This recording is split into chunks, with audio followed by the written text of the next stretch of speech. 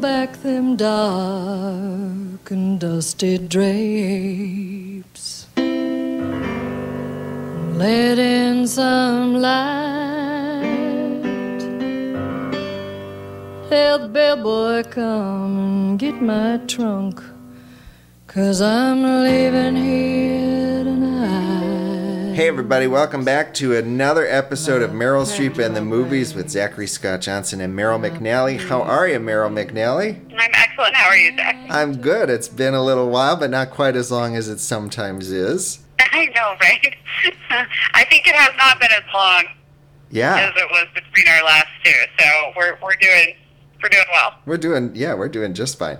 Well, I'm excited about this episode. We're gonna kind of do things a little bit out of order. We're actually gonna talk about Mary Poppins Returns and Oscar stuff. And normally we would have done the Oscar stuff first, but we decided to flip the order. So we're gonna talk about Mary Poppins first. But before we even get to that, what have you been up to lately? What have you been seeing? What have you been doing? Well, I'm still in graduate school for my MFA in theater management and producing. So it's been all theater. It's a little crazy because I normally just keep up with film and TV so avidly, and I have not been able to. So I'm really excited to talk Oscar stuff with you because I have seen only a handful of the films.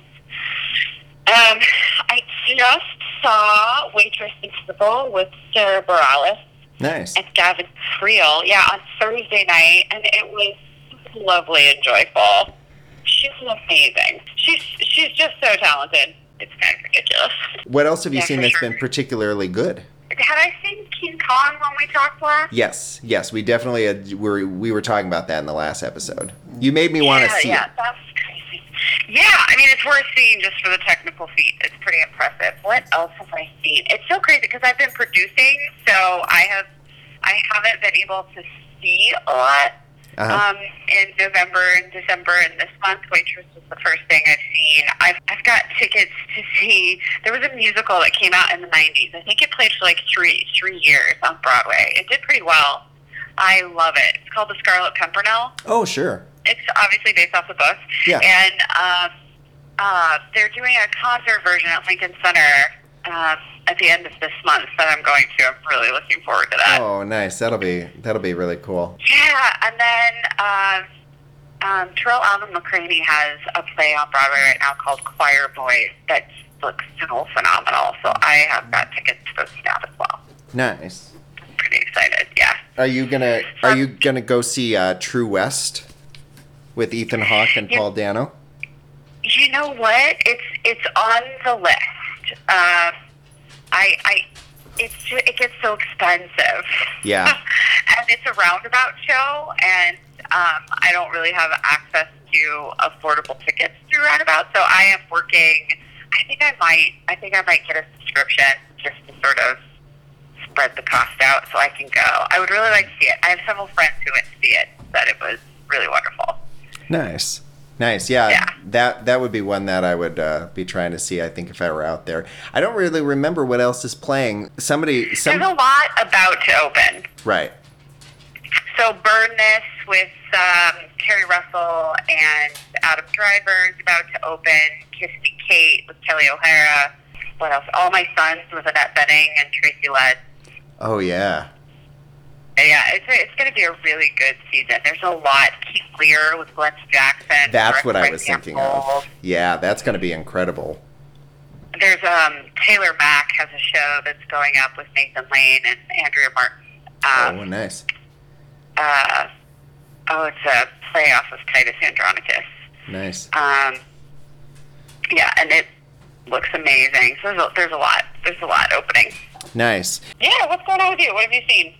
Besides every movie nominated for Oscars. Yeah, I've managed to see. I have been making the mistake of saying all of the films in the kind of big six, but I forgot actually that Paul Likowski was nominated for Best Director for a movie called Cold War, and I have not seen that one. That's the only one that I haven't seen. That was kind of a surprise nomination, but I've seen everything else. I've been like really, really working hard, going to the movies to see everything, and I ended up seeing a few movies that I thought might be nominated for something and weren't. You know, I saw The Mule, I saw Ben is Back, I saw Boy Erased, I saw a couple other movies that I thought stood a chance of being nominated Boy for something. Erased looks so good. Is it good? It is good, and it's hard to take that.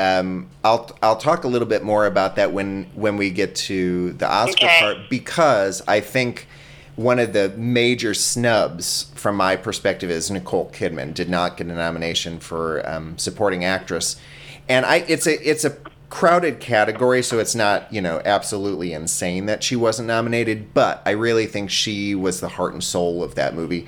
You know, I would fully be voting for Regina King, who I think is going to win, but Nicole Kidman would have easily been second place to me, and she didn't even end up getting a nomination, which is too bad. She just really is fantastic in that movie.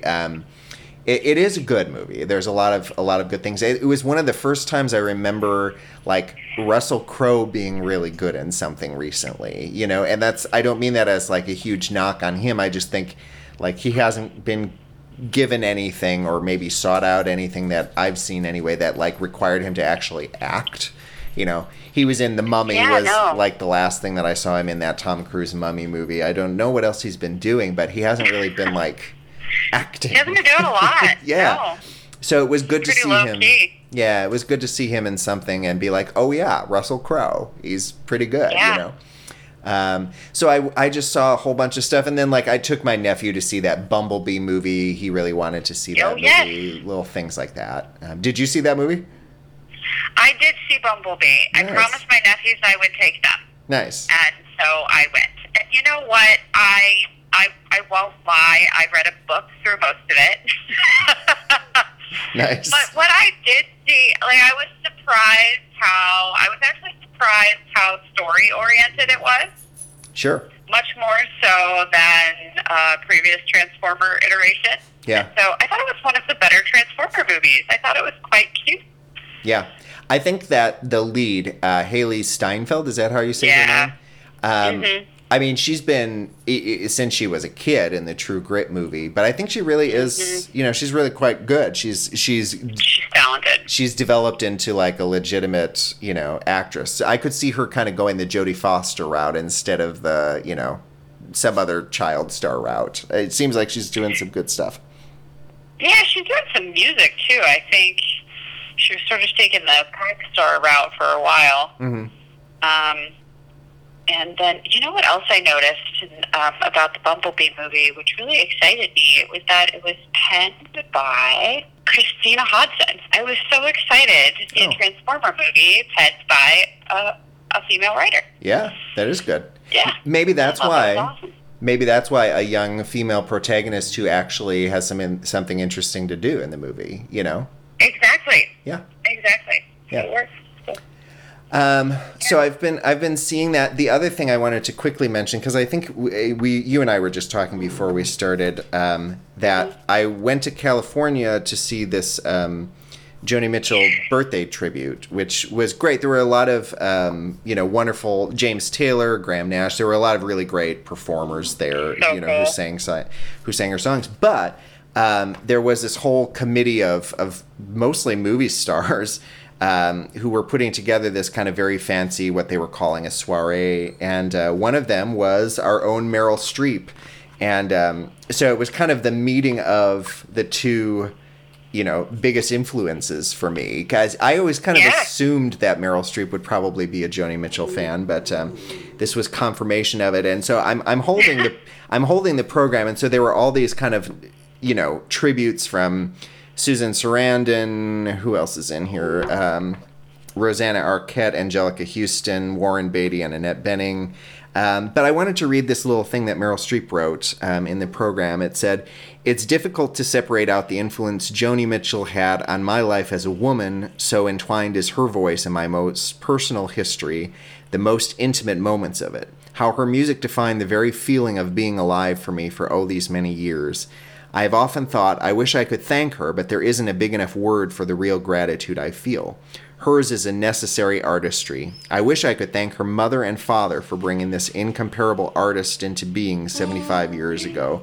What a good idea that was. I love that idea that she thanked Joni Mitchell's parents. I know. That's amazing. So, what an amazing tribute. Can you imagine if somebody wrote that about you? Oh, I know. Like what? How that would feel? Yeah. It's just crazy. It's amazing. She's had so much influence. So, Meryl Streep was not there, but a lot of, it was kind of a crazily star-studded event. It was so star-studded that there were like people that I didn't even realize were there until I read a newspaper article. And, we didn't cross paths with Jake Gyllenhaal and Mandy Moore, but they were apparently there. But we saw Tom Hanks and Rita Wilson, and I don't know. The list just kind of went on and on. I was just telling you, I walked 2 steps away from Angela Bassett and kind of turned around and thought, is that Angela Bassett? And I thought, no way is Angela Bassett here. But then, yes, she was. George Takei. I love that woman. Yeah, George Takei was right there. Oh, that's so great. Lily Tomlin, Angelica Houston. There were all sorts of just kind of amazing people there. So it was kind of, I don't know, it was just kind of cool to be around all of them. There was great energy there. It was. Yeah. Well, and I don't know how much you know about Joni Mitchell, but she had a brain aneurysm a couple of years ago, so she's been kind of reclusive in the last couple of years. Right. She's just recently started making public appearances again, but she came, which was pretty. Everybody assumed that she would come, but it was not a for sure thing, and it would be very Joni Mitchell-esque to not show up to a tribute to her. That is totally something that she would do, but she did show up, and so it was kind of amazing because we got to be in the same room as our hero, and give her a really long round of applause, and that made the whole thing for sure worth it. But it was just a giant love fest, which actually they're showing the movie of it in movie theaters on February 7th. It's a one night only thing, but they're showing it in a lot of movie theaters. So if oh my gosh, you need to go see it. I'm sure they'll show it here. Yeah, and then I think they're putting it out. They're for sure putting out a CD, and I think they're going to put out a DVD of it too. But I think they're showing it one night in the movie theaters. So. Nice. Yeah. So that was kind of the most exciting thing over the last couple of months. And then I went on tour for all of December. I did 30 shows in the month of December. So it was a busy month. And January is kind of slow down time and kind of get back into it and see a lot of Oscar movies. And all right. Shall we dive into Mary Poppins Returns? Let's do it. All right. I'm going to let you start. How did you feel about Mary Poppins Returns? Ooh, I loved it so much. Did you really? I did. Okay, so I am a massive Mary Poppins fan. I grew up on it. I was obsessed with it. I watched it over and over and over again. When I heard about the sequel, I was cautiously optimistic just because of the casting and Rob Marshall as director, but Hollywood doesn't have a great track record with successfully making movie musicals. So I went into it with not high expectations, but hopeful. And I thought what it did so well was it captured the spirit of the original movie and walked that really fine line of giving avid fans enough similarity, enough mirroring, enough of the world, that old world, but then really allowed it to sort of spread its wings on its own. Sure. Because Emily Blunt is a very different Mary Poppins. Yes, she is. She did an amazing job of capturing Julie Andrews' spirit and then also putting her own twist on it. Uh-huh. And Lin-Manuel Miranda is just really lovable. And I thought he was super charming. I thought the set and the special effects were pretty astounding. Yeah, I did too. Some of the stuff they did. So I just thought it was really joyful and lovely. My entire family went. We went in the family unit, and it was so funny to sit next to my mom during it because she cried. And we got out of there, and she said, I remember sitting in the movie theater with my parents and my siblings watching the original, and now I'm here in the movie theater watching this all with my entire family. It was really moving for her. Yeah. It was great. Yeah. Yeah. Yeah, so that's my 2 cents. What did you think?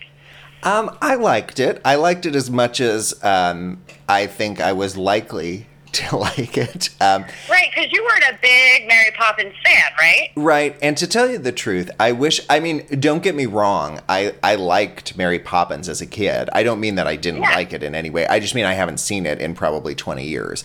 And I really wish I had gone back and revisited it, because I think it would have been helpful. I think that's probably a pretty obvious thing to say. I liked it as much as I thought that I would. I agree with a lot of what you said. I think there were a lot of callbacks that, even somebody who hasn't seen it in 20 years could get. The guy with the cannons, which is actually kind of a big part of the movie. But as soon as I saw him, I was like, oh yeah, I totally remember that. That's amazing. But, to me, it wasn't a perfect movie by any stretch. And there were a couple things that I kind of struggled with. So I guess I would love your input as somebody who liked Mary Poppins more than I did on these like minor issues. Again, it feels like this is one of those times that it feels like really picky to like tear apart this thing. That's just kind of like, it's nice counter programming to like everything else that, a lot of Marvel movies and whatever else is out at Christmas time. There's nothing wrong with Mary Poppins Returns. To me, I kind of struggled with the idea that Mary Poppins almost felt like a secondary character in her own movie to me. Like, it felt like Lin-Manuel Miranda's story and not Mary Poppins' story to me. Did you get any of that? Fascinating. No, but I wasn't really thinking about it either. I mean, I think I went in so focused on Emily Blunt that no, I didn't really get that. But expand on it. Because, well, I mean, I saw it once at Christmas time, so I'm curious. Right. There were just some times where I was like, okay, I feel like I've heard Lin-Manuel Miranda sing like 3 or 4 or 5 songs. I felt like she only sang like 2. And I just noticed that there were a bunch of scenes. Well, I shouldn't say a bunch, but I noticed it. And this is not something that I took lightly. There were scenes where there was like, where it was the 2 of them and the kids. And I noticed that Mary Poppins was walking behind everybody else. And I thought, I wonder what the choice there was about. I wonder if that was like she's protecting, that kind of thing. Or if it was I don't know. It really just felt like she was kind of behind everybody the whole time. It didn't really seem like she was the focus to me. Yeah. I want to rewatch it now for that because, the first movie sort of has a similar framework, I think less obvious, where Bert kind of introduces the world. Right, he's got all his like musical gear on and performing in the park, and he's there with Mary Poppins. Like he sort of calls Mary Poppins in, even though that's not quite how it goes. But there's sort of this, like he's the sort of the all-knowing. He's watching everything happen, so it has that same framework. Sure. I think it's more pronounced in the second film with Lin-Manuel Miranda, probably coming off of his popularity with Hamilton. Really. Yeah. Utilizing him. Yes. I have more to say on that, but continue. Yeah. Her walking behind, though, I didn't notice. But that's interesting that you say that, because I'm trying to remember if in the first movie, I think Mary Poppins leads the way. One of our listeners has to know Mary Poppins, the original, so well that they know. Yeah. Email us. Have to ask for their input. Yeah, email us. MerylStreepPodcast@gmail.com. I probably will watch, of course, now that I should have done this before we did this episode, but I'm curious enough that I will probably rewatch the original Mary Poppins, which I've been meaning to do anyway. Okay, so can we talk about something else that you just said with the idea of utilizing Lin-Manuel Miranda?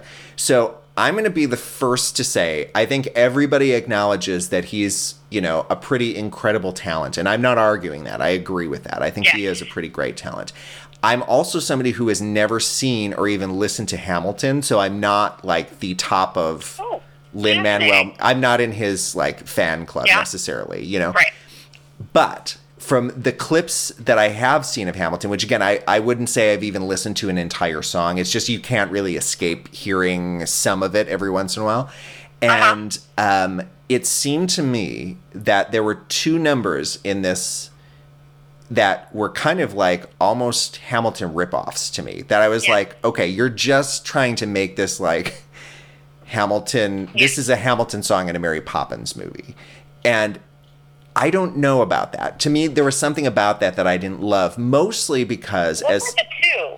Well, there was one. I definitely know the one where he raps. Yes. Essentially. Yes. Yeah. And then maybe it was just the one. I felt like there were two. I don't remember well enough either. The one, and actually what I will also say about that is it also was one of the more impressive dance numbers. There was the one where they were all the lamplighters and they were doing, I really loved the dancing in that scene. But as somebody who makes his living as a musician, there is something so obnoxious to me about pieces of music that consistently for like multiple minutes go ba ba ba da ba ba ba da ba ba ba da da da boom ba ba da. Oh yeah, almost like a drum line. Yeah, where it's like two pitches and you just go back and forth on those two pitches for multiple minutes. It drove me nuts. And again, it struck me like, okay, this is, I get it, they're updating Mary Poppins, but this is a totally different kind of Mary Poppins, and it's, I don't know. For me, it didn't work. Yeah. I would agree. So, I don't know. That, I guess, was my only other thing. Maybe it was only one song. I felt like it was two. I did like the song that he started the movie with, which I think kind of came back at the end. I thought that was nice. But, Lovely, yeah. Yeah, I wasn't sold on him. I don't know. I think in large part, so much of what people love about Lin-Manuel Miranda is what they know about Lin-Manuel Miranda. Sure. Because, he has, whether he's crafted an image or just sort of let people in the doors, sort of personality in life,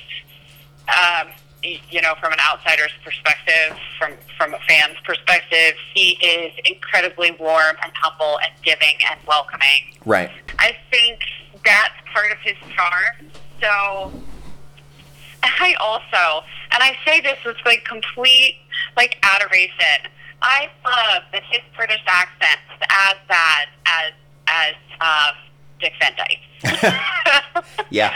Right? And I don't think it was intentional. Right. Right. But it was just, and it was a throwback in the most nostalgic, like accidental way, right? Right. There's just something so warm and inviting about him. And I think if you do know Hamilton, I would not say that I am the most avid fan, that I know every word. I know most of the words. I've listened to it hundreds of times. Sure. Every time you listen, you find something new. The detail in it, I don't think it's throwing words around to call him a genius. Oh, I agree. Yeah. Yeah, and so, I think there's just an effort to want to showcase that. And I think that's what happened in Mary Poppins with that portion of the song. I will tell you that song where they perform at the music hall, and the cover is not a book, it's the song. My nephews and my niece are obsessed. They listen to that song on repeat. They love the soundtrack, but it's that song. They love to taste the rhyme scheme, and they try to learn all the words. They are obsessed. Right. Right. It's crazy. But I would agree with you. So the Lamplighter number was the most direct callback to the first movie in the Chimney Sweep. Yeah. And it was lovely. With Step in Time. Yeah, it was great. And it was really wonderfully visually. Yep. But I agree with you musically. They were kind of stuck between a rock and a hard place, because how do you throw back to a number like Step in Time and not be a knockoff? Right. But also live up to it. Right. Well, and I think, not to interrupt, because I think if they hadn't played to Lin-Manuel Miranda's strengths, as we've been saying, I think there would have been pushback in that regard too. You know what I mean? Like, I think it's I don't blame them for making the choice that they made. It's just, for me personally, wasn't the greatest choice. I also agree with you that I thought his performance in the movie was great. I thought he was great in the movie. My problem was not with him. It was just, I felt like the story was maybe a little too much on his character. Actually, not even that. I wanted more Mary Poppins. It wasn't too much of him. It was too little of her for me. And you know what? I would agree. Yeah. And just that one song. That's kind of all. That's really my only issue there. And actually, can I say one other thing about the Mary Poppins thing? Because I'm curious, as somebody who knows the original film as well as you do. Okay, so I feel like Emily Blunt is amazing. I think she's incredible. I think she was great in this movie. I think she's one of the talents of our generation that's really going to be long lasting. It was such a no nonsense portrayal. I guess I don't remember Mary Poppins. It felt like there wasn't as much fun with Mary Poppins. There was not. Yeah, what was that about? Is that more authentic to the books, or what is that? Yes. Okay. So the books, I have not read the books, but it's my understanding that the books, Mary Poppins is much more severe, and that the writer and the Sherman brothers in Disney had a lot of battles about that, because they were much more catering to family and kids when they were writing the original movie. And so I think, too, and this is inadvertent, Julie Andrews' soprano voice adds quite a lot of buoyancy and light to anything she's singing. Right. It's really lovely. Emily Blunt's not a soprano. Right. And I felt almost immediately that the music was, perhaps a step or two too low. And I don't know if that was a range thing, but it lacked that buoyancy. Not that Emily needed to try and be a soprano. I don't think that at all. It sounded beautiful. It's just the music had some weight to it because of the key it was in. And so it lacked that sort of lightness. Interesting. That the original has. So I think that impacted it. Because I was sort of watching that in her performance. It has the mischievousness that Julie Andrews had. And, but I think also, now that you have said it, I think a part of the reason why it feels more no-nonsense and less sort of fun and joyful is that there's less Emily Blunt. Yeah. She had less opportunity. Right. To be showcased. So I think it was a combination of those things. Yeah. But also the books. Okay. I think they went more toward the books. That to me was kind of a... Yeah, I kind of wondered about that throughout the whole thing. I was like, well, Mary Poppins is almost a buzzkill in this one. It just kind of is a... Not in a huge way, but it just kind of... I felt like the kids couldn't get away with anything in this one, and I don't remember that being really the way. I have to tell you my major issue with it. Okay. Because I didn't think it was flawless. So when you're writing a screenplay or a script and you're creating dramatic states, they have to be pretty high to compel an audience to want to watch, right? Yeah. Well, I struggled a little bit with the fact that their house, they were on the verge of losing their house simply because Michael forgot to pay the mortgage. It wasn't, they don't have the money, how are they going to get by? It was oops, I forgot to make that payment yesterday. Right. And we generated this entire, serious, dramatic story around this man just, forgetting to pay his mortgage. Yeah. And I had trouble with that. I couldn't quite buy into it because his wife had passed away and they were sad. But I didn't feel the necessity for Mary Poppins to show up. It was contrived. Yeah. And once she did show up, you didn't really get a sense that she was truly needed. And that was what was in the first movie. Right. Is their family was a mess, and they really needing her help to pull them back together as a family unit and see what was important. And that was, they already loved each other in this movie. Like, there wasn't that same sense of disjointedness. Right. Yeah. No, you're right. In some ways, like, Mary Poppins' arrival didn't really change the outcome very much at all. Like, no. What she contributed in the, like, central story of the house was almost nothing. Right. And so now that you say that, like, that makes so much sense. It all sort of ties together.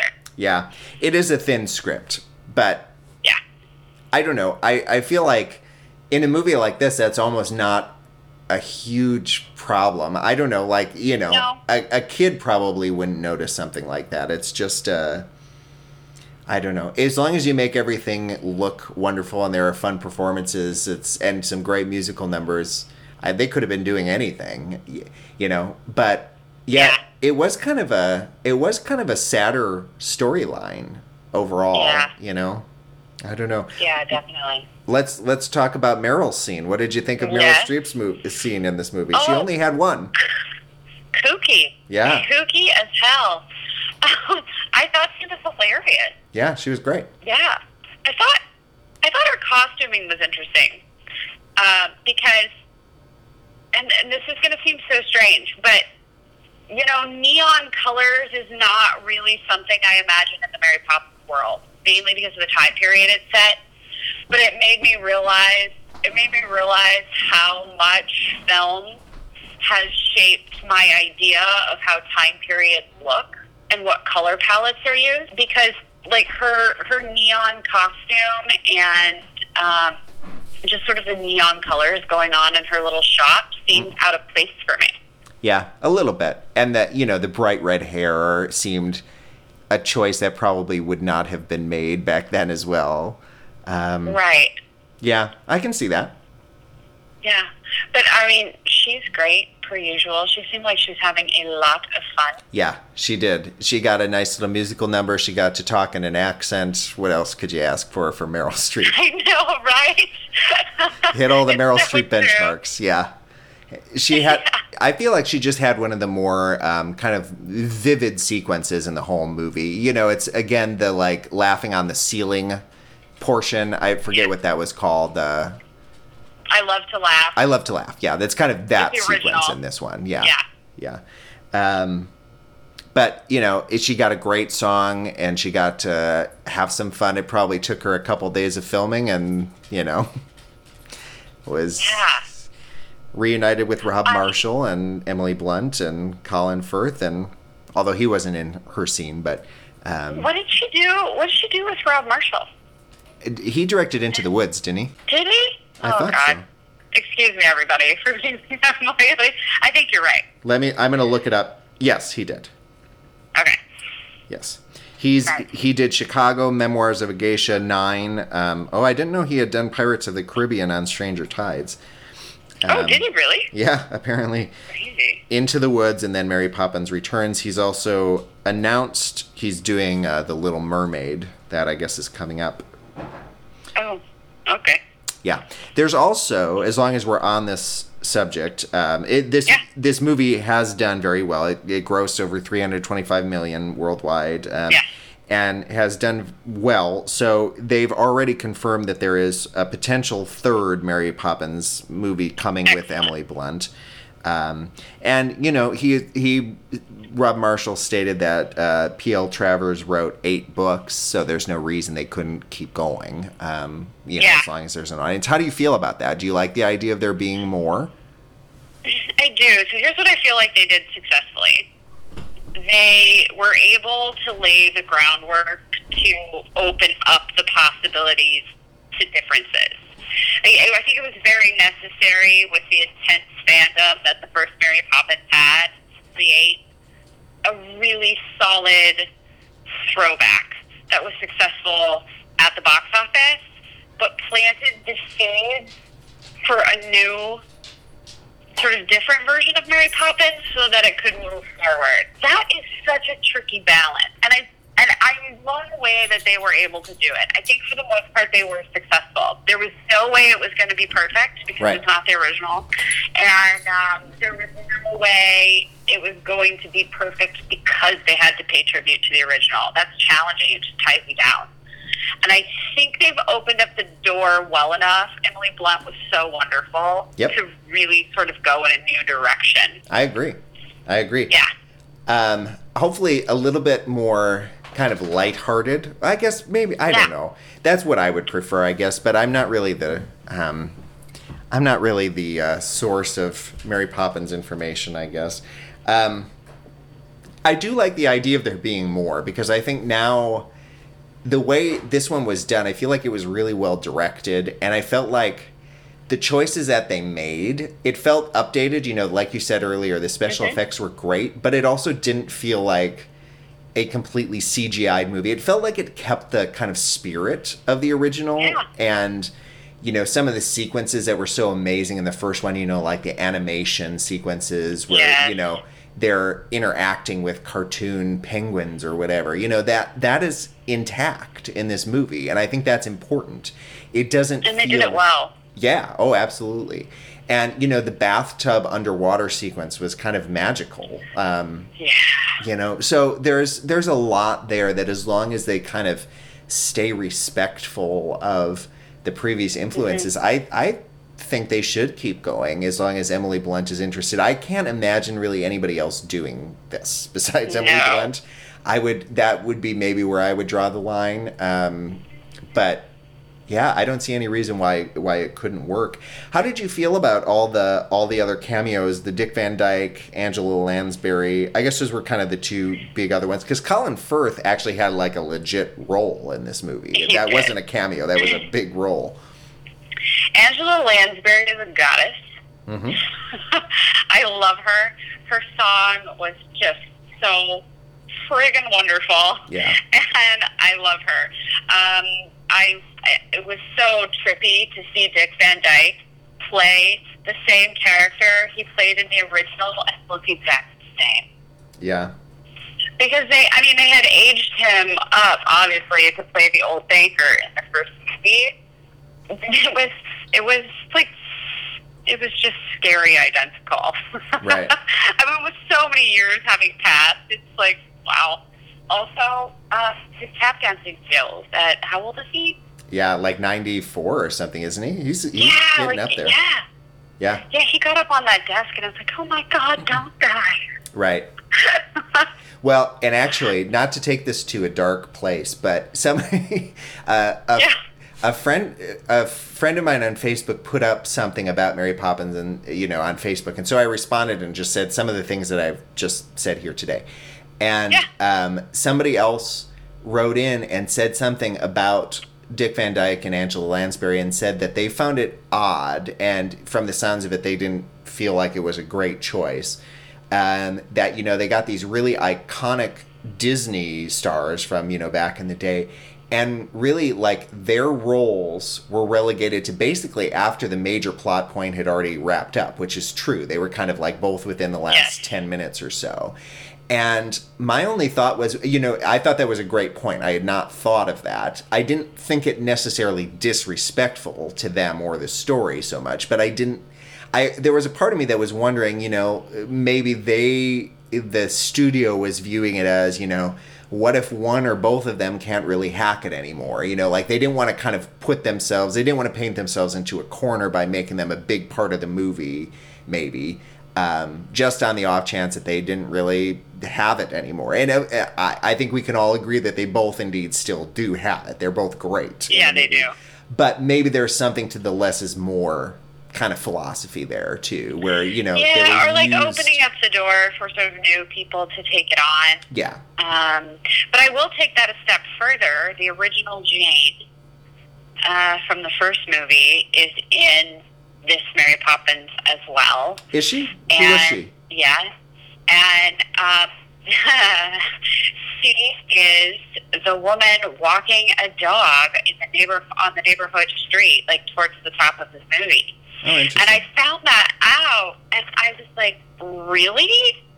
That's what you gave her to do? Right. She's walking a dog? She'd be Right. And I found, like, I was a little insulted for her. Granted, she has not done any film work. I think Mary Poppins was her last. She had done Thomasina, and she did, like, the Snowmobile. She did several movies when she was a kid, but I think she quit acting. Sure. And so she hasn't done any films, so I get that. Like, you're not going to give her a major role. But I just felt like, you know, a woman walking the dog goes largely unnoticed. Right. Oh, absolutely. And it seems like a disservice. Yeah. It's like, that's not proper tribute. Yeah, that's more of like what Hitchcock would have done. You know, he always loved to put himself in the little cameo. But yeah, Right. that is kind of a strange choice. Now, along those same lines, as has been very well reported, they tried to get Julie Andrews to do a cameo as well, and she Yes. declined, saying she wanted it to be Emily Blunt's show, which is pretty respectful and very thoughtful. So lovely. Do you agree with that choice? Would you have liked to see her make a cameo?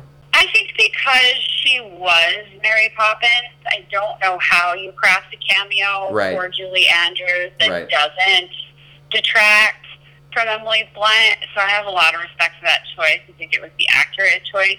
With, like, Dick Van Dyke, he could step in as a character he had actually played in the first movie. But I think the interesting thing is, you know, maybe they wanted Colin Firth's name, but I think it would have been a really interesting movie if it was the same banker still causing problems. Yeah.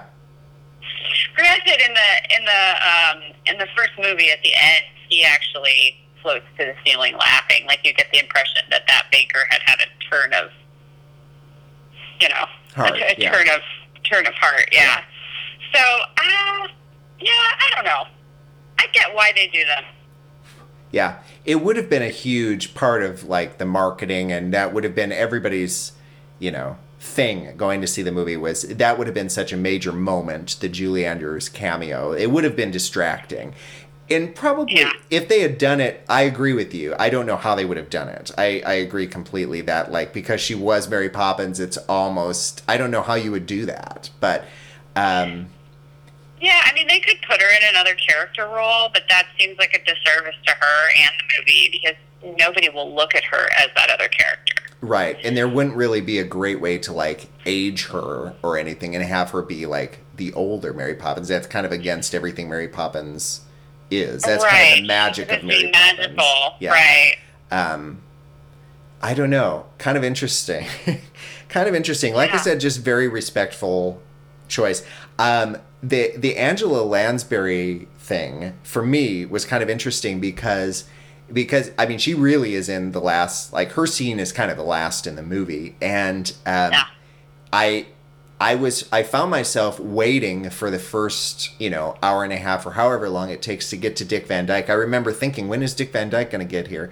And I remember thinking the same thing about Angela Lansbury, but I had kind of forgotten about the Angela Lansbury cameo. And then there she was, which to me was a great kind of surprise. It wasn't a surprise because I knew she was in it, but I had forgotten that she was Like going a to be in reminder. it. Yeah, does that make sense?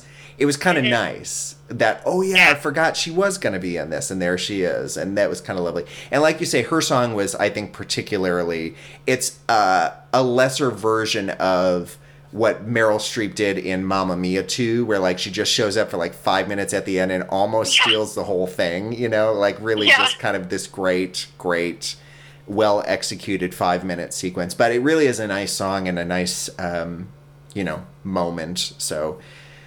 Yeah. You know what else I was thinking about too, and this is total assumption on my part, and I have no idea if it's accurate or not, but you know, with Julie Andrews' vocal cord surgery that she had several years ago, she's really no longer able to sing. Right. And she has gone on the record as saying how difficult that would be. I can't even imagine. Yeah. I cannot imagine not being able to sing and have my voice work the way. And I don't do it professionally. Right. So, like, and I sort of wondered how much of that role was tied up in really just a phenomenal voice. And to be a part of the physical and really not be able to engage in that way, that would be hard. Right. It would be really challenging. Right. I think she is potentially doing a Princess Diaries 3, though. Is she? Interesting. Yeah, I heard rumors. I saw rumors about it. It kind of hit the trades that was a possibility. I don't know how accurate that is. Nice. Well, hopefully she's having fun, whatever she's doing. You know, she's one of the She great. writes children's books. Yeah. Yeah, with her daughter. Yeah. Yeah.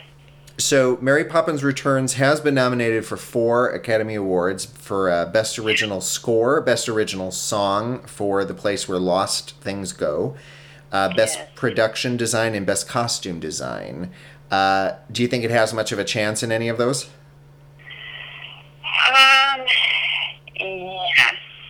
I think potentially in costume design for sure. Those costumes were amazing. I think The Favorite may take that one, though. Yeah, no, you're right. Let me look at the Oscar nominations list. It helps to have some context. I could see Best Production Design just because of some of the sequences. I don't know. Maybe that's a Black Panther category. I don't know. Yeah. I don't know. It was nominated for a few Golden Globes and didn't get anything. Although that was mostly on the actor-actress side. It did Best Score. It was nominated for that and didn't win. I think A Star Is Born is probably going to end up taking a lot of the music categories, but so I don't know. It has a shot. Possibly. Let's see. It got nominated. What are the other songs nominated? I have it right here. Just let me pull it up. I know they have the one from A Star Is Born, all the stars from Black Panther, which is I think Kendrick Lamar. I'll Fight from RBG, which is that Ruth Bader Ginsburg documentary.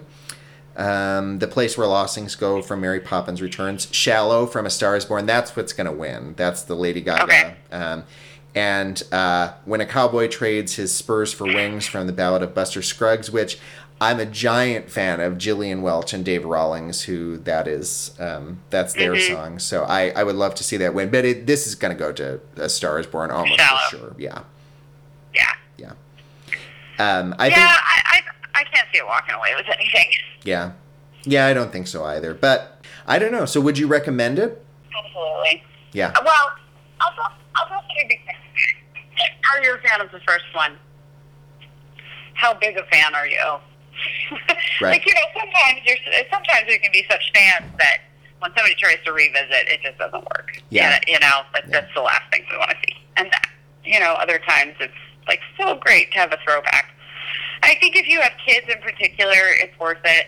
I found it really interesting. So my nephews are very into Transformers and Star Wars and the Lego movies. They build Legos like crazy. And all of those franchises are incredibly busy. Mm-hmm. There's just so much happening all the time, so much special effects. It's not incredibly story-driven. It's more world-driven. And there's definitely based on sort of simple, strong stories, but it's not the driving force behind them. Right. And and my niece, who is 4, she's just sort of exposed to all the Transformer stuff and all of that because she's with her brothers all the time. And she just kind of does her own thing. So we took the kids to go see Mary Poppins. And they were just engrossed.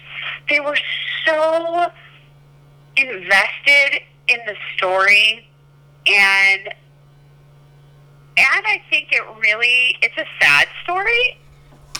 So Yeah. they came out feeling very sad, and you can tell it was just not something they were used to be that invested in something that felt so real, because it didn't have, like, the crazy explosions or Right. the characters weren't made of Legos. And they're obsessed with it. They keep going back to it, and it just highlights to me the real importance of story. And I think it's true of the Bumblebee movie, too. I think it works better than the other Transformer movies because, in large part, it's more story-based. Yes, there are special effects, but it's the story that drives it. Right. And I just really, really, really wish and beg filmmakers to take that into consideration as they continue to make films, because we are losing the power of story. Right. Some Oscar Oscars? time? It's Oscar Yeah, time. we sort of naturally transitioned into it with Mary Poppins nominations. Let's do this. Yeah. So I'm going to tell you what I've seen Yes, because please it's do. less than what I have not. Okay. I've obviously seen Black Panther, which is badass and amazing. I saw Black Klansman, loved it. Yep. And I've seen The Favorite, also just adored it. Oh, interesting. It's like one of the, fantastic. I loved The Favorite. That's it. That's all I've seen. Okay. I'm in rough shape. Okay. Well, let's go through kind of the big categories. Let's start with Best Picture. So the three that you just mentioned, Black Panther, Black Klansman, and The Favorite. The other ones nominated, there were a total of 8 nominated out of a possible 10. So the other ones nominated were Bohemian Rhapsody, Green Book, Roma, and A Star is Born, and Vice. So there were a couple potential snubs in this category, actually, one of which was Mary Poppins Returns. There were a lot of people who thought that might get a nomination. If Beale Street Could Talk was another kind of bigger snub. One that if some people thought might sneak in there, it was the Can You Ever Forgive Me, the Melissa McCarthy one, but I think that was maybe just on the outside looking in. But I don't know, out of the ones that you've seen, what do you suspect might win? What would you vote for if you were voting in this category based on what you've seen so far? Honestly, I would give it to Black Panther. Interesting. Okay. And I think, and this might be a little reactionary of me, but I think the Academy has been elitist for far too long. Yep. And while I personally loved The Favorite, it's not necessarily the most accessible film for broad audiences. And Black Panther, it was brilliant storytelling, and every aspect of it was so strong. And I very much felt like when I was sitting in the movie theater that I was seeing something for the first time. Yeah. It had such cultural and historical significance, and I don't think that should go unnoticed. Like, I just feel like there needs to be, granted, not all the Best Picture Oscar winners have sort of held up over time. Right. But I feel like this one will. Right. And so I would just hate for it to go unnoticed. Like, I think it deserves that accolade. Yeah. I'm going to be honest, you just kind of swayed me on that. Did I? You did. You know, the thing is, when I look at this crop, so I've seen all 8 of these, and I've, again, seen other ones that I thought might potentially be in there. When I look at this year, I don't necessarily think it's like a bad year or anything like that, but I don't feel like it has the kind of, I don't know, there's something a little bit less than to me this year, collectively. It's almost fluffier, or not fluffy. That's a terrible word. Lightweight. Yeah, I know what you're saying. Or rote. Maybe we've been there, done that. Yeah. Well, I think that's it. And, you know, so I'll kind of, Black Panther I thought was great. Black Klansman is really, for me, was hard to watch, but I thought was really kind of amazing. Bohemian Rhapsody was one that surprised me.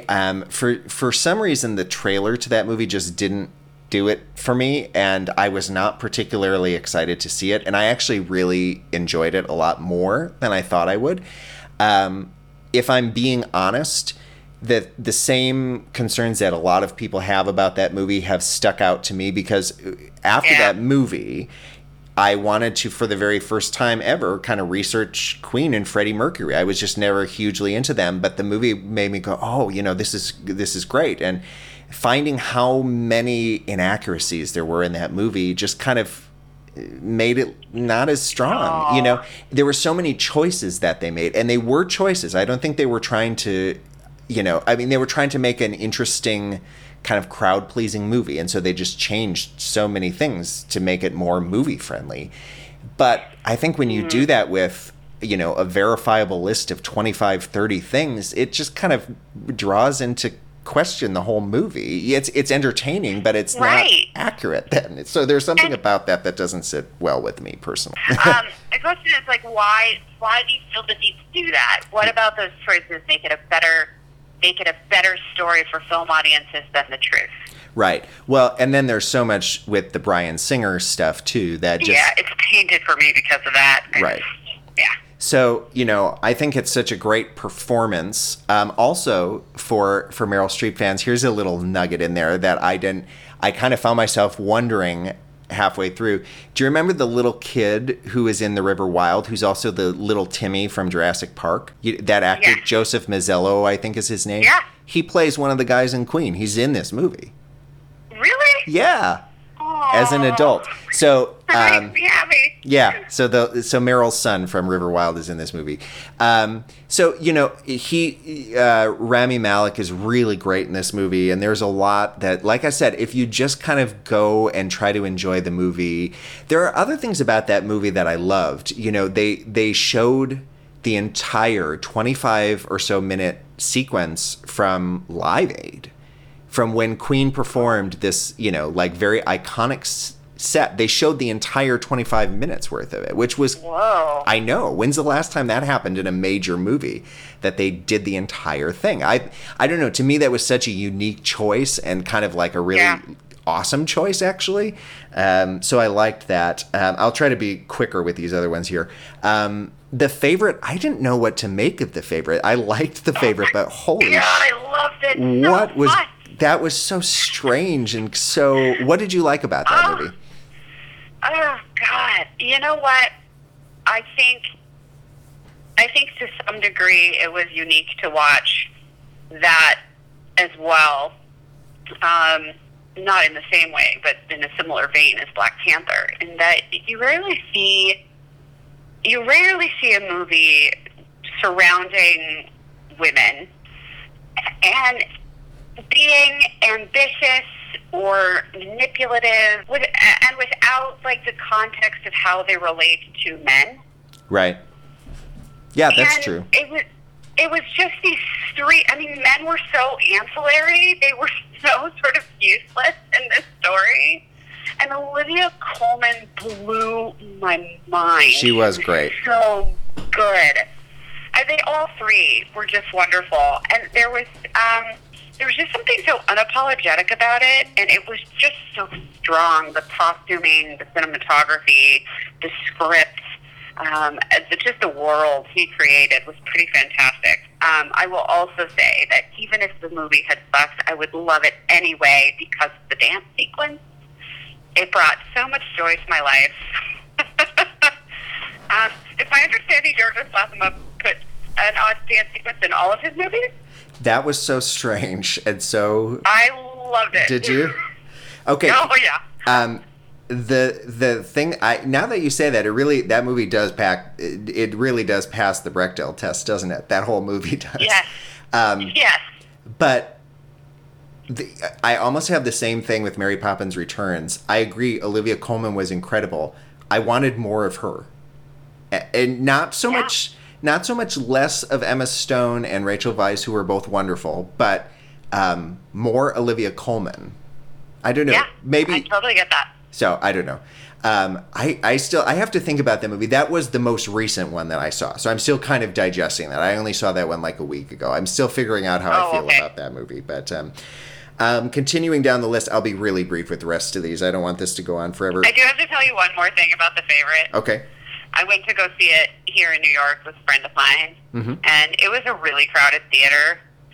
And within the first 5 minutes, I was laughing my ass off in this theater, like guffawing.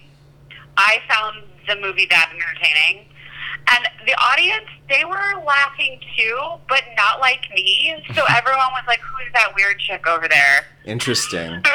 Who thinks this is the funniest? Like, something about it, like, really just, like, struck a chord with me. Interesting. So I was a very active audience member. I made a lot of New Yorkers feel very uncomfortable. I saw it in a pretty packed movie theater too, and there was very little. I think actually there was a little bit of that. I live in St. Paul, Minnesota, and this movie had it. It's not for prudes. This movie, it has some. It pushes it a little bit every once in a while, yeah. And I think there was a little bit more audible shock than audible laughs. I'll put it that way. Yeah. Yeah. Green Book is the next one. Green Book, I had the same things with Bohemian Rhapsody. Some controversy over that, right? Yeah, I don't know. To me, Green Book is the movie this year. Again, I don't mean any knock on this movie. I thought it was fine. I thought the performances were fine. Were good, not fine. They were great. But, you know, it seems to me like if we could fast forward 5 years, if Green Book somehow manages to pull out a win, which is not expected, but it's also not impossible. It won at the Golden Globes, I think, or SAG Awards or something. And if it does, I feel like we're going to be looking back at it the same way people look back at like Crash now and go, wait a second, that movie won? It just seems like not the right choice to make. So I hope they don't. There's nothing wrong with the movie. It's interesting enough, but it just, I don't know, to me doesn't do it. Roma is beautiful. I don't really know what to say about Roma either. A Star is Born. I'm so curious to know what you think of this. I haven't seen it. I sort of delayed because I had a lot going on last semester, and I just couldn't watch a Hammer movie. So I delayed.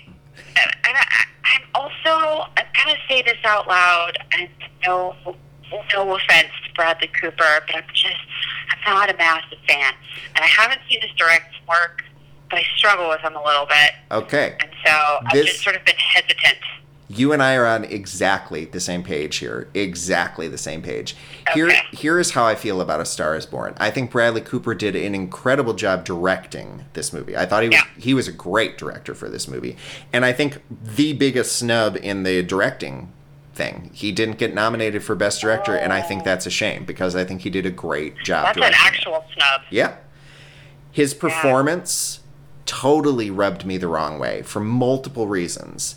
One is, you know, this is the fourth time this movie has been made. That in and of itself is a question to me whether or not we needed another version of this movie. But I think the previous versions, like the most recent one was with Barbra Streisand and Chris Christopherson, both legitimate musicians who've spent their lives touring and know what the world of being a touring musician, what that is. Bradley Cooper does not, and I just did not get the authenticity from him of somebody who's been out there, who's been doing it. And he was playing the character, as every incarnation of this movie has been. The male character has been the one who's at the top and then is descending, while the female is at the bottom ascending. And so, you know, from the beginning of this movie, he's in front of, thousands and thousands of people playing this kind of generic Black Crowes-esque sounding song, and I just didn't buy it. I just didn't think he was a guy who spent his life on the road, drinking too hard and living too rough. I just don't get it. And he also... Yeah, I mean, that was Chris Christopherson. Oh, yeah. Well, and that to me is another thing. To me, it seemed like, okay, so Sam Elliott, I don't want to give too much away about this movie. It seemed like he was doing a Sam Elliott impression to me in a movie in which Sam Elliott is also in, which seemed like a strange choice. Or like a Jeff Bridges kind of impression, but like vocally, he was really trying to sound like Sam Elliott. And I don't know. I just want to ask him, like, isn't it enough? You know what I mean? Like, you're like the chiseled guy who gets to, you know, have girls 15, 20 years younger than you in movies. Like, you're, you know, everybody thinks you're handsome and wonderful. Like, isn't it enough? You got to take this too. You got to do generic rock and roll songs and be the rock star now. Like, when is it enough, Bradley Cooper? Too much. You know, so Bradley Cooper aside, Lady Gaga was great in the movie. And, you know, there's a lot of good in A Star is Born. It was, I don't know, it was good. I have complicated feelings about that one, but I think it's I think people like that movie, and I think there's interesting stuff going on there. I'll be curious to hear what you think about it once you see it. But the last one is Vice, which that's another one I'd love to hear your thoughts on, because it is such... I want to see it so badly. Oh, it is such a uniquely made movie. There is one thing in particular that they do in this movie that I have never seen done in a movie, and I don't want to give it away. It's actually not a huge spoiler or anything. It's just, I think it's better if you experience it in the movie, so because you haven't seen it. But when you do, I want to talk about it. So let me know when you've seen Vice. I will see it soon. Like, of the Oscar nominations, that one is probably at the top of my list. Well, and you know, when I first heard that Christian Bale was playing, oh my God, Cheney. what's his name? Cheney, Dick Cheney. Thank you. Yeah. Momentary brain fart. I was very skeptical. Oh yeah, I think everybody And was. I was like, oh, and then I saw the trailer, and it was the sum of all parts. Like, I was so impressed with him in the trailer, but also Sam Rockwell. I was like, oh man, this looks great. Yeah. So before you kind of swayed me on Black Panther, again on stupid Facebook, I put a thing up a week or two ago just saying what I would have voted for if I was allowed to vote, and I at that time said Vice would have got my vote for Best Picture. I don't think it has a chance of winning. I don't think there's any way it's going to win. But to me, collectively, there was just something, you know, about each of these movies, with the exception of Black Panther and Black Klansman, that kind of was a negative to me. And Vice, to me, just with all the kind of amazing makeup prosthetics and the incredible performances, to me, I don't know, that just would have taken it. But I think you maybe hit the mark with the Black Panther commentary. I think you're right, ultimately. So, all right, so those are the Best Picture. The Best Directors, I think we can just run through. We did Alfonso Cuarón for Roma, Yorgos Lanthimos for The Favorite, Spike Lee for Black Klansman, Adam McKay for Vice, and Powell Pawlikowski for Cold War. I said when I put up my thing a week or so ago that I think Alfonso Cuarón is going to win for Roma. I think it's pretty much a for sure thing that he will. My vote would go for Spike Lee for Black Klansman, personally. I think he did such a great job with that movie. He really did. It was so good. It was definitely hard to watch. I agree with you. Well, in the best possible way. Yeah, and you know, spoiler alert, I guess, for people who haven't seen it, but that one's been out for a while now. You know, you can go find that one for sure. The last, I don't know, 20 minutes or so of that movie, when they kind of draw parallels to today's, you know, world, it's striking, and that's what movies are meant to be, you know, like that's why we make movies. It really is. And the other thing, not to belabor this point that I'm also going to be making in the Best Actress category, but you know, the Academy Awards, I think more so than the Golden Globes or SAG Awards or any of these other ones, are known for kind of rewarding a career as much as a specific movie or specific performance or whatever. And, you know, Spike Lee has been nominated before, but he's never won before. And, you know, Alfonso Cuarón has. Alfonso Cuarón won? I think only for Gravity. Just for Gravity. I think so. But, you know, he has one. It may make a difference. It may. I don't know. I think he's going to be pretty impossible to beat, to tell you the truth. I think that movie, I think he's one of the for sure ones.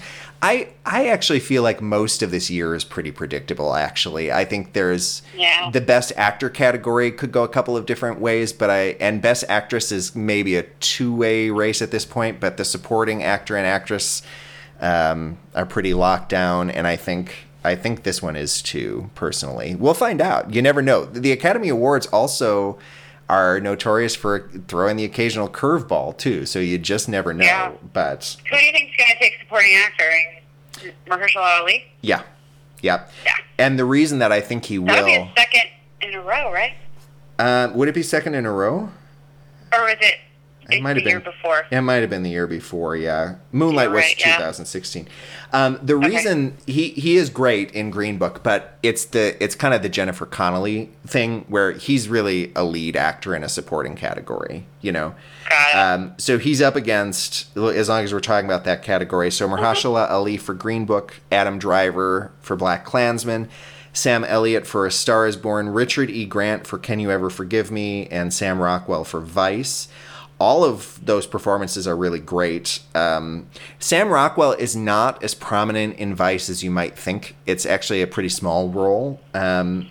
So outside of Mahershala Ali, my vote might have gone for Richard E. Grant for Can You Ever Forgive Me. He's really great in that movie.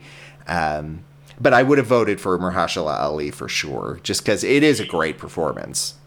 Do you think there's a possibility, an outside chance, that the Academy goes for Sam Elliott because of his career? Maybe. I wouldn't mind it if they did. I definitely wouldn't Yeah. mind it, especially as you've said, Mahershala Ali has already won. So I definitely would not be upset if that happened. I think there's a Yeah. chance, but I wouldn't say it's likely. Yeah. I don't know if you have any snubs in these categories. For me, a snub in this particular category, the supporting actor, was Jonathan Pryce for The Wife. I would have loved to seen him nominated. He was really great in that movie. I need to see it. It's finally out for rent. Yeah. So I would like to see it if we're Glenn Close, if nothing else. Yeah. Well, and Steve Carell for Beautiful Boy. Everybody was talking about Timothée Chalamet for Beautiful Boy as a snub in this particular category, the Best Supporting Actor. And I could have seen that too, but I thought Steve Carell, either that or Vice, he was pretty great in both. I would have loved to see him nominated for something. He had kind of a great year between Vice, Beautiful Boy, and Welcome to Marwen, which that movie did not do well, but he's had a really good year. Yeah. Yeah, he's very talented. Yeah. Best Supporting Actress, the nominees were Amy Adams for Vice, Marina del Tavira for Roma, Regina King for If Beale Street Could Talk, Emma Stone for The Favorite, and Rachel Weisz for The Favorite. I think Emma and Rachel will cancel each other out. Yep. I think Regina King has this on lockdown. I think she's one that could have. You may as well just put her name. Amy Adams. Yeah, she's really great. I mean, I say that like it's so rough to be nominated for an Oscar, but how many does she have at this point? I think that was her 6th, maybe. Let me look real quick, but I think that was number 6 for her, which I think with Glenn Close, I think she was at 7. Let's see.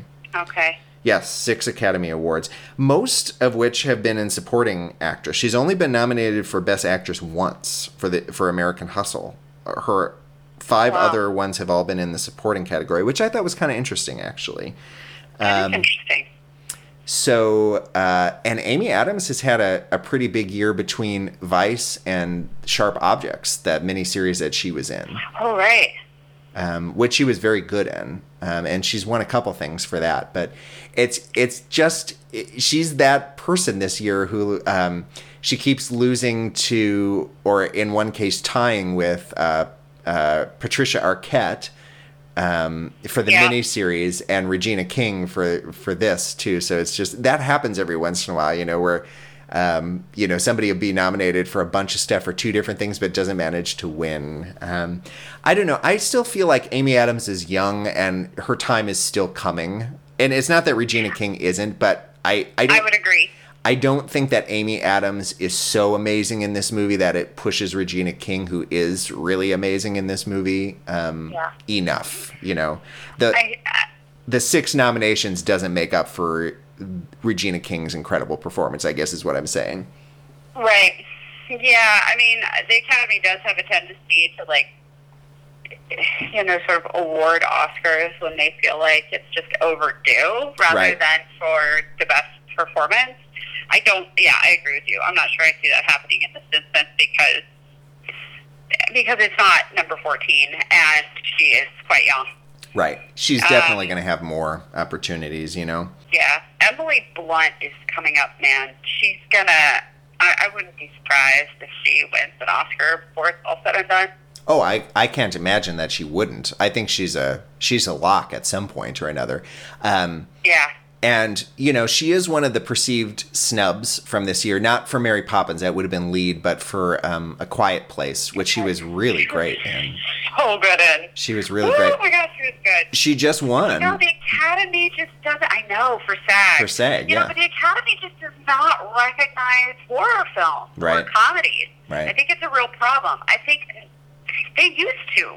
This is a fairly new trend. And I appreciate that Black Panther has been nominated, that there was such a push for that. At one point, they nominated, I think, Renee Zellweger for Bridget Jones, right? Oh, yep. Mm-hmm. And that horrible human being, what's his name? Johnny Depp. Oh, yeah. They nominated Johnny Depp for, I think, Pirates the Caribbean. I think you're right. The first one they did. Well, and the first one. they nominated Melissa McCarthy for Bridesmaids back in the day for supporting actress. There are moments when Right. they really like figure it out. Right. But it almost feels like just courtesy nod and never going to win. Right. Right. Yeah, the Marissa Tomei for My Cousin Vinny is a real outside, Right. And it's always in supporting actor or actress that they win for comedy or something like that. It's never lead. It's always a drama for lead. But for me, as I was saying, not to sound like a broken record, but Nicole Kidman should have been nominated for sure in this category for Boy Erased. I thought she was so good in this movie. She's another one who, I gotta say, I'm somebody who's always been a big Nicole Kidman fan, but man alive, what a year she has had between that movie. She was in Aquaman. She's in the new movie, I can't remember what it's called, with Kevin Hart and Bryan Cranston. Right. Whatever that one is. And I can't remember the name, but I know what you're talking about. Yeah, and a movie called Destroyer, which looks absolutely incredible. Looks so good. I mean, she's somebody, and not to mention Big Little Lies is kind of, like coming out soon, yeah. She's working so consistently, and she's somebody who really like takes risks and does stuff. I don't know. It seems like she's always pushing the envelope in one way or another, and I really appreciate that about her. I feel like she doesn't repeat herself, and she just doesn't, but she also is in like, anywhere from 3 to 6 movies in a year and isn't afraid to do TV too, like she's in a lot of stuff. But unlike somebody like Nicolas Cage, who's also in, a bunch of movies a year that go straight to DVD, like her movies are always really, I don't know. Like she's just so strong. She's so good. I feel like she's suffering a little bit from the kind of unexplained Anne Hathaway thing. Like everybody's almost like sick of her or something. I don't know what it is. I feel like people aren't excited about Nicole Kidman, and I don't know what that's about. Maybe I'm wrong about that, but no, you know what I think it is? I think there's an element of taking her for granted as an actor. Sure. Because she's not in the media a lot. Like, she doesn't have any personal drama. She's not. So what you show up for is her work, and she's just consistently great. Yeah. And she's not starring in her own vehicles. She's in really strong ensembles, or she's taking like fun roles like Aquaman, or she's doing these really intense character roles. Right. And I really think making an effort into transforming herself. I think she's just getting overlooked because she's a serious working actor. Yeah. No, she's a character actor. Yeah. Well, that's what it is. She's a character actor in a sort of lead actor's body. Right. That sounds ridiculous. There should be a difference. No, I actually think that's really interesting. I hadn't thought of it that way, but you're right. It's almost like she's making a choice. And I do think it's a choice and not like she's just taking the only work she can get. I think she's still getting a ton of work. But she's choosing to take the interesting roles, even if it's a supporting role in Boy Erased instead of the top of, the above the title name thing. She's interested in the interesting work. And I don't know. There aren't that many actors anymore who are doing that. And I really think she's one of the ones who is just all about, let me find the good work and do it. And I, for one, really appreciate that about her. I think she's really great. So I would have loved to see her nominated because she was really the heart of Boy Erased. Okay, let's do Best Actor. So Best Actor nominees are Christian Bale for Vice, Bradley Cooper for A Star Is Born, Willem Dafoe for At Eternity's Gate, Rami Malek for Bohemian Rhapsody, and Viggo Mortensen for Green Book. I don't know. This is an interesting one. This is one of the few where I could go a couple of different ways. What do you think? Haven't seen any of them. Christian Bale is overdue. I think there's enough, just putting it lightly, but enough irritation with the current administration that it's possible to give it to Christian Bale. But I don't know. I've heard good things about Viggo Mortensen, but there was also there was controversy around Green Book. So, right. Well, I don't know. What do you think? Well, Christian Bale, I agree that he's overdue, although he did win for supporting actor in 2010 for The Fighter. Oh, you're right. He did. So, it is overdue in the sense that it's been a while. I don't know. For me, he would get my vote. He would get my vote because I think he had the most transformative and ultimately the best performance, which is what the category is. Bradley Cooper is an easy no for me. Willem Dafoe is great. I don't think he has a snowball's chance in hell to win, but I think I wouldn't be upset if he did. You know, that would be the upset of the year if he did. Right. I think Rami Malek is likely to win, and I will not be upset if he does. He was really great as Freddie Mercury, and it's not his fault that the movie took so many creative licenses. It's not his fault by any stretch. His performance is just great. Viggo Mortensen is to me the overdue one in the category. Although the movie to me is it would be.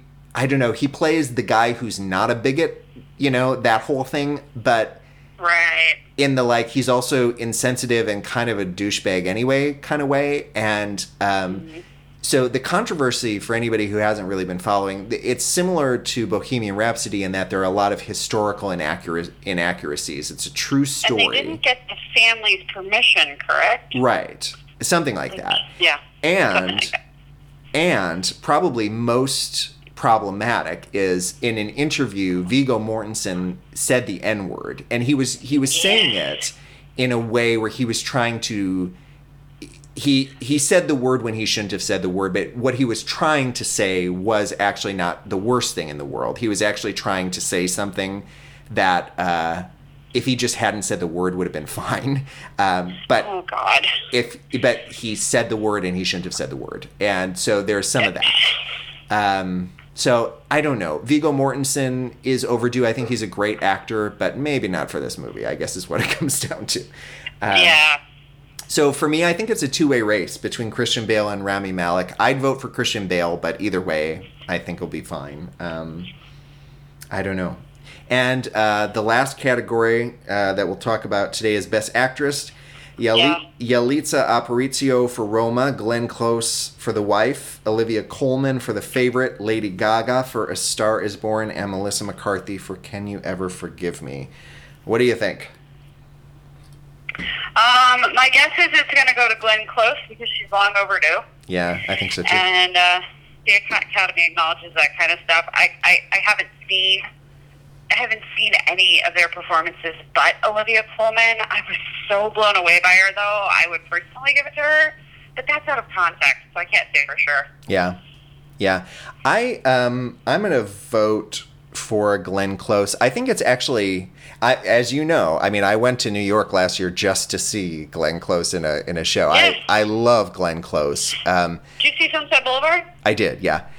Yeah. I guess actually that was 2 years ago now, but the thing is, this to me is the toughest category because I think all five are really, really good. Really good. Right. And I think there's a couple others. I think Emily Blunt could have been nominated. I also think this is not one that got a lot of traction, but I think Julia Roberts could have been nominated for a movie called Ben is Back. She was really good. Really good in that movie. So anyway, I'm a giant Glenn Close fan, and she was so good in The Wife, but I don't know. It's such a different role for her. It's not a showy role at all. It's there's no scenery chewing. There's none of that. And then you compare that to, Lady Gaga, who's, kind of really letting it fly in A Star Is Born. And I don't know. It's hard to compare different performances as we've talked about before. It's almost impossible. I would love to see Glenn Close win. And I feel like it's kind of a two-way race between the two of them. They've been winning, most of the awards between the two of them. Glenn Close has won pretty much everything. They did tie at, I think, the Critics' Choice Awards. But I I think Glenn Close will win. I think the kind of general thought is, Lady Gaga is going to win for the song. So, combine that with Glenn Close is so overdue. I don't know. It just feels like Glenn Close's year. But I don't know. I feel like this is the toughest category for sure because I think top to bottom, all 5 are just really amazing this year. Yeah. Yeah. Melissa McCarthy, too. She's so good in that movie. In Can You Ever Forgive Me? She's so good. All 5 of them. She's fantastic. Yeah. She's really... Yeah. I need to see all of them. Yeah. That's what I'm going to do this afternoon. I'm just going to start renting Oscar noms. So, I don't know. It'll be interesting. Oscars are coming up February 24th. There's still no host, which is really crazy. Something. That's for another day. I'm glad Kevin Hart's not doing it. Yeah, I don't know how to feel about all of it. Well, I do know how to feel about that. I think it is good that he's not doing it. But, yeah, it's just a shame the way things have gone down. I think his stance was really strange. His refusal to apologize and kind of like double down on it seemed really like a strange choice to me. Yeah, he's done that before on other stuff. He's just an interesting person. Yeah. Yeah. So, well, I guess we'll kind of see. Maybe we'll do an Oscars recap at our next episode. Yeah, definitely. So, real quick, you want to do our other segments here? You had a great idea. So we don't have a 6 Degrees person for this week, but we're going to start again next time. So, who was your suggestion, Meryl? Yeah, we decided to do Regina King. She came up because of her Oscar nomination. I think she's locked in, and she's just a really strong, amazing actress. And so we're going to 6 Degrees her for Meryl Streep. Yeah. All right. What about the movies we wish Meryl was in? Is there a performance or a movie that you wish Meryl had been in?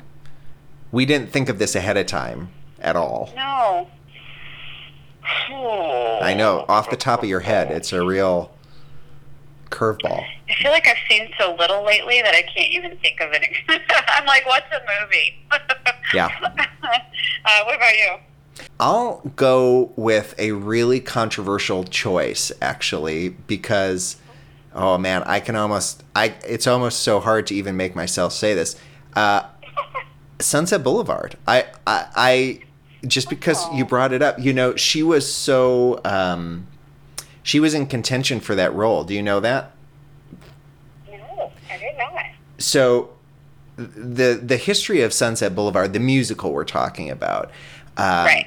It premiered in London in like 92 or 93, and Patti LuPone. Patti LuPone, and she was unceremoniously fired from it after pretty disastrous reviews. If you listen to her autobiography, she has a lot of issues with how things went down. Glenn Close was rumored to be doing the American version before she had been fired, and she was kind of taking that to heart. Meryl Streep also allegedly in the book. I guess I shouldn't say she was up for the role because this is all from Patti LuPone, who maybe wasn't entirely reliable. She was so heavily involved, it's hard to say, but from the sounds of it, she was really courting that role. Patti LuPone was also upset because Barbra Streisand recorded some of the songs for a record that she put out before the musical had come out. She got Andrew Lloyd Webber to give her some of the songs before. Basically, Patti LuPone wasn't really allowed to premiere it because Streisand had sung some of these songs before. So, I don't know. There was a rumor that Meryl Streep was up for the role of Norma Desmond in Sunset Boulevard, that Glenn Close. And again, it's one of my favorite performances in history. I mean, I went to New York specifically to see it. That's how much that performance and role meant. But it would have also been interesting to see Meryl Streep do it. So now that they're finally, it looks like maybe making the movie, I'm glad it's going to be Glenn Close playing it. But it would be great to see multiple versions of the same movie if that's a thing, I guess that's kind of the whole point of this segment, Oh, I'm going to sound like an ageist asshole, but I feel like Glenn Close is just a little bit too old to play the part. Right now? Yeah, she probably is. I get what you're saying. On stage. Right. But in film, I don't know. I mean, it's a really hard, first of all, our culture, and this maybe is not a defense, but our culture is sort of inappropriately accustomed to seeing men with younger women. Right. And so when you swap that dynamic and have an older woman with a younger man, you kind of have to, especially in film, have to walk that fine line of still making them compatible. I mean, it sucks. I am not approving of this whatsoever. But it's going to be, I guess I'm interested to see who they cast in the Joe role.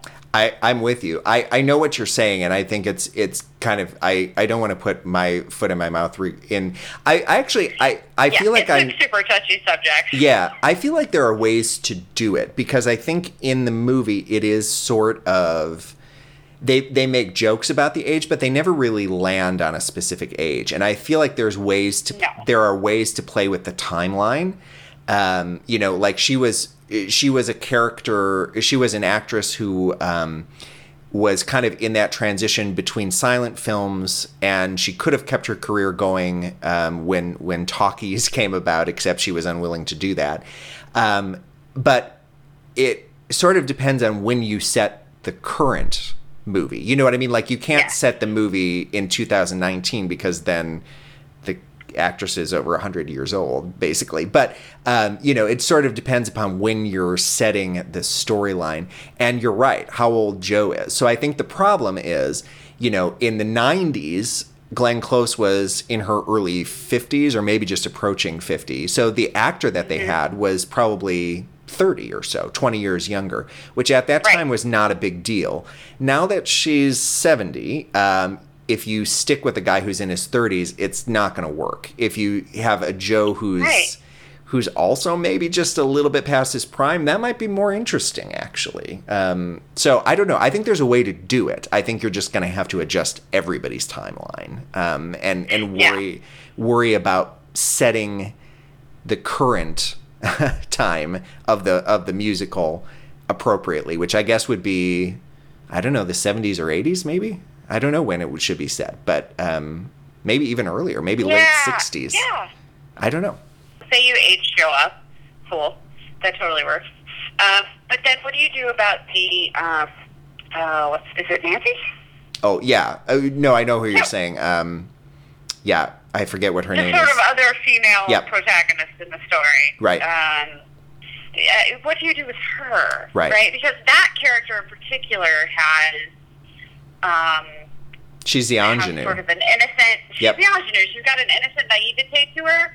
So I don't think you can age her up much. You're going to have a problem. Right. Betty Schaefer. Okay. Yeah. Yeah, Betty, thank you.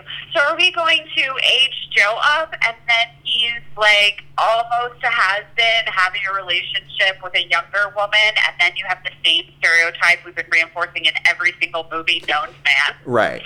Yeah. That's a good point. That's some weird, Well, and the other thing, not to belabor this too much, but the other thing that I think is really true of Sunset Boulevard is, in most versions, Joe doesn't really have, at any real point, authentic feelings for Norma anyway. You know what I mean? Like, he's not really romantically interested in her.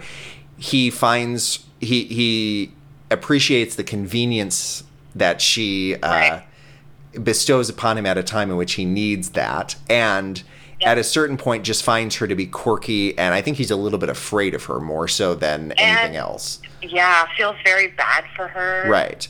So it's not so much gross in that same way, the 70-year-old dating a 30-year-old. It's the 30-year-old who feels really sorry for the 70-year-old and doesn't know what to do and is kind of trapped. So I don't know. Right. It is a little bit different, I think, in story-wise too. But anyway, that's true. I hope they make the movie just so Glenn gets to play that role, because God knows she's been trying to make it happen for 30 years now. Yeah. So, and she's had success with that before. Albert Nobbs, she played that on stage in the early 80s and made a movie out of it in 2011 or something. It's not insane to 20 years later return to the same role. So I hope it happens.